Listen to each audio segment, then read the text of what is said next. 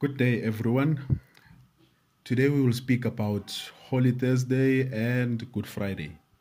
So, Holy Thursday, it's about obviously the Last Supper of Jesus with his disciples.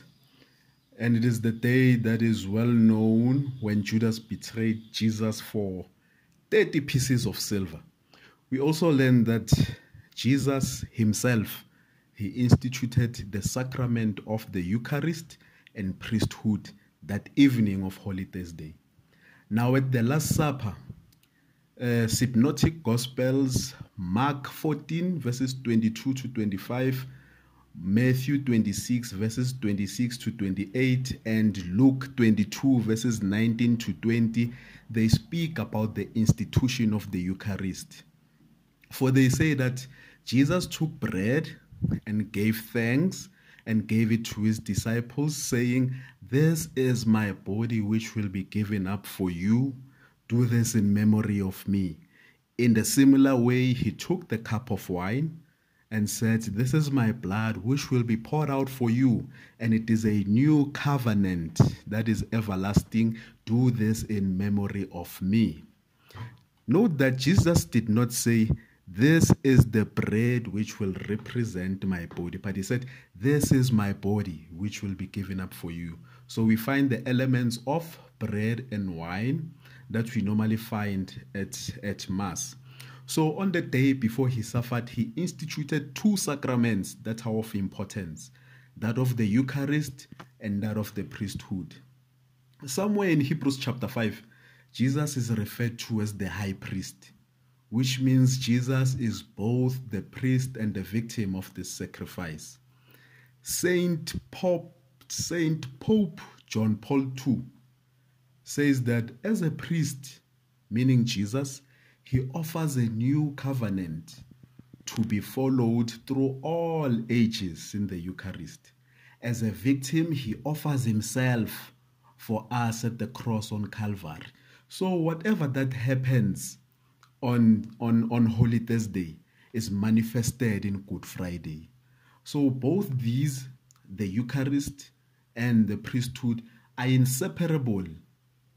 They go together because the Eucharist is the reason for the existence of the sacrament of priesthood. So priesthood came into existence because of the Eucharist. Now, when we look at the Eucharist as a memorial, we see that in the Eucharist, we do not reenact what Jesus did.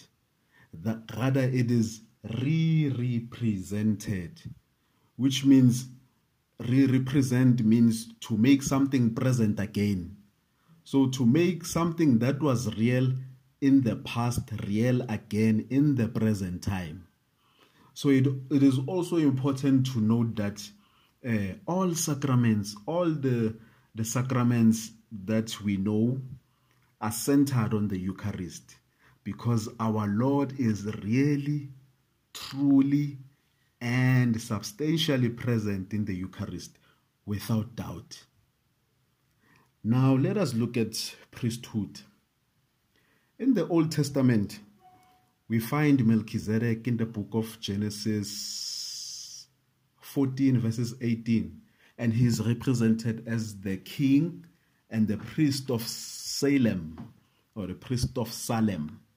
For his sacrifice, he uses bread and wine, which is what Jesus used at the Last Supper and what the priest of today uses at the Mass.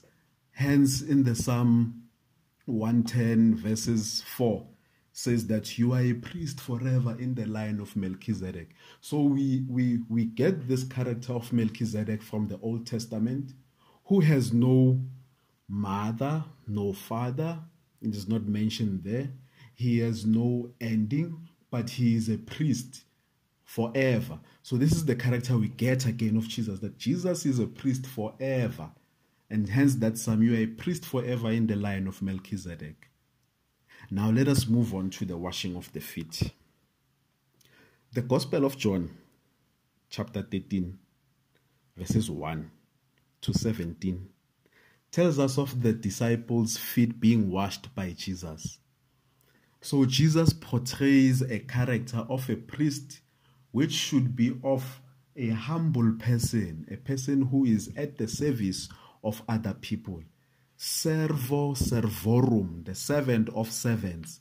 So he did this so that they may do it to others as well. So this washing of the feet also represents that the Son of Man did not come to be served, but also to be of service to other people. So Holy Thursday is the Lord's Supper.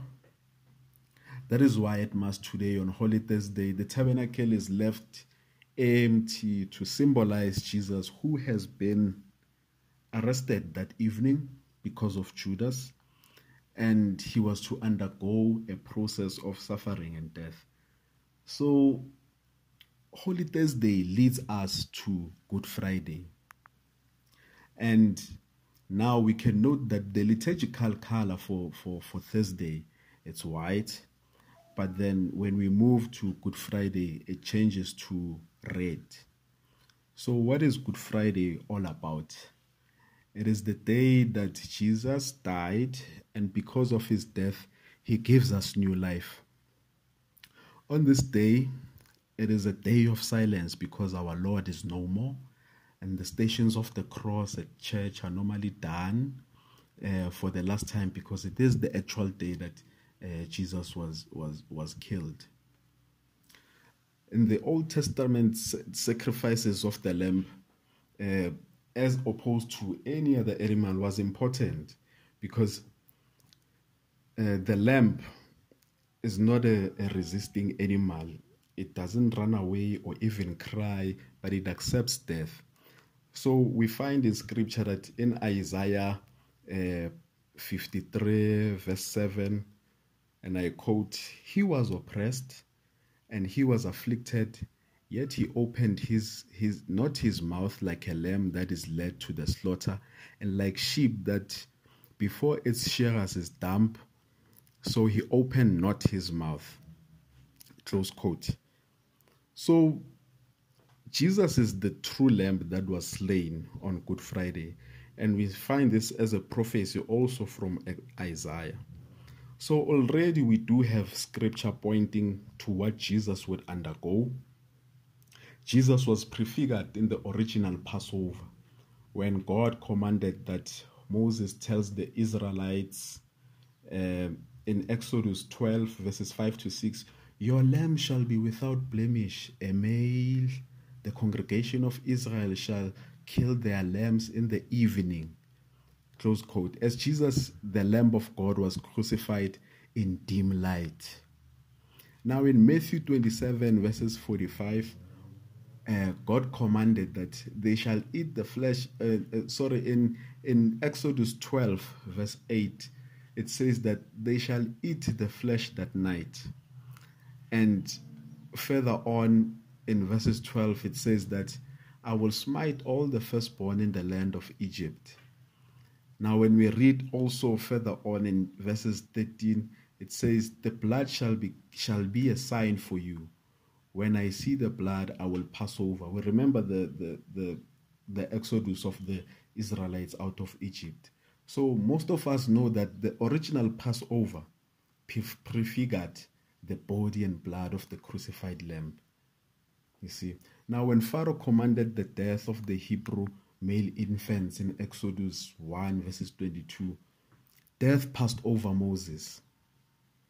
12 centuries later, before Herod commanded the death of every Hebrew male infant in Bethlehem, death passed over Jesus as well. So all the prophecies of the Old Testament are fulfilled in Jesus. He is the new Adam, as he gives us life, while the first Adam led us to death by sin of eating the forbidden fruit.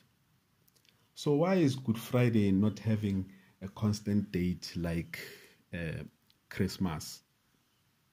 Now we can look at what we call the equinox, which is the longest day and the longest night. So it really determines Good Friday. We should remember that when Jesus dies, it was the Passover of the Jews. So this helps in determining the Good Friday, when Good Friday will be. For example, if you have an English Missa, and I'm sure there are days that have been set up until maybe 2035 on when Good Friday will be. So let us reflect on a few points. Number one, did Jesus eat the Passover of the Jews or of his own? If he ate the Passover of the Jews, there is no way he could have died on Good Friday, for it was an important feast for the Jews, as they remember that what God did for them in Egypt.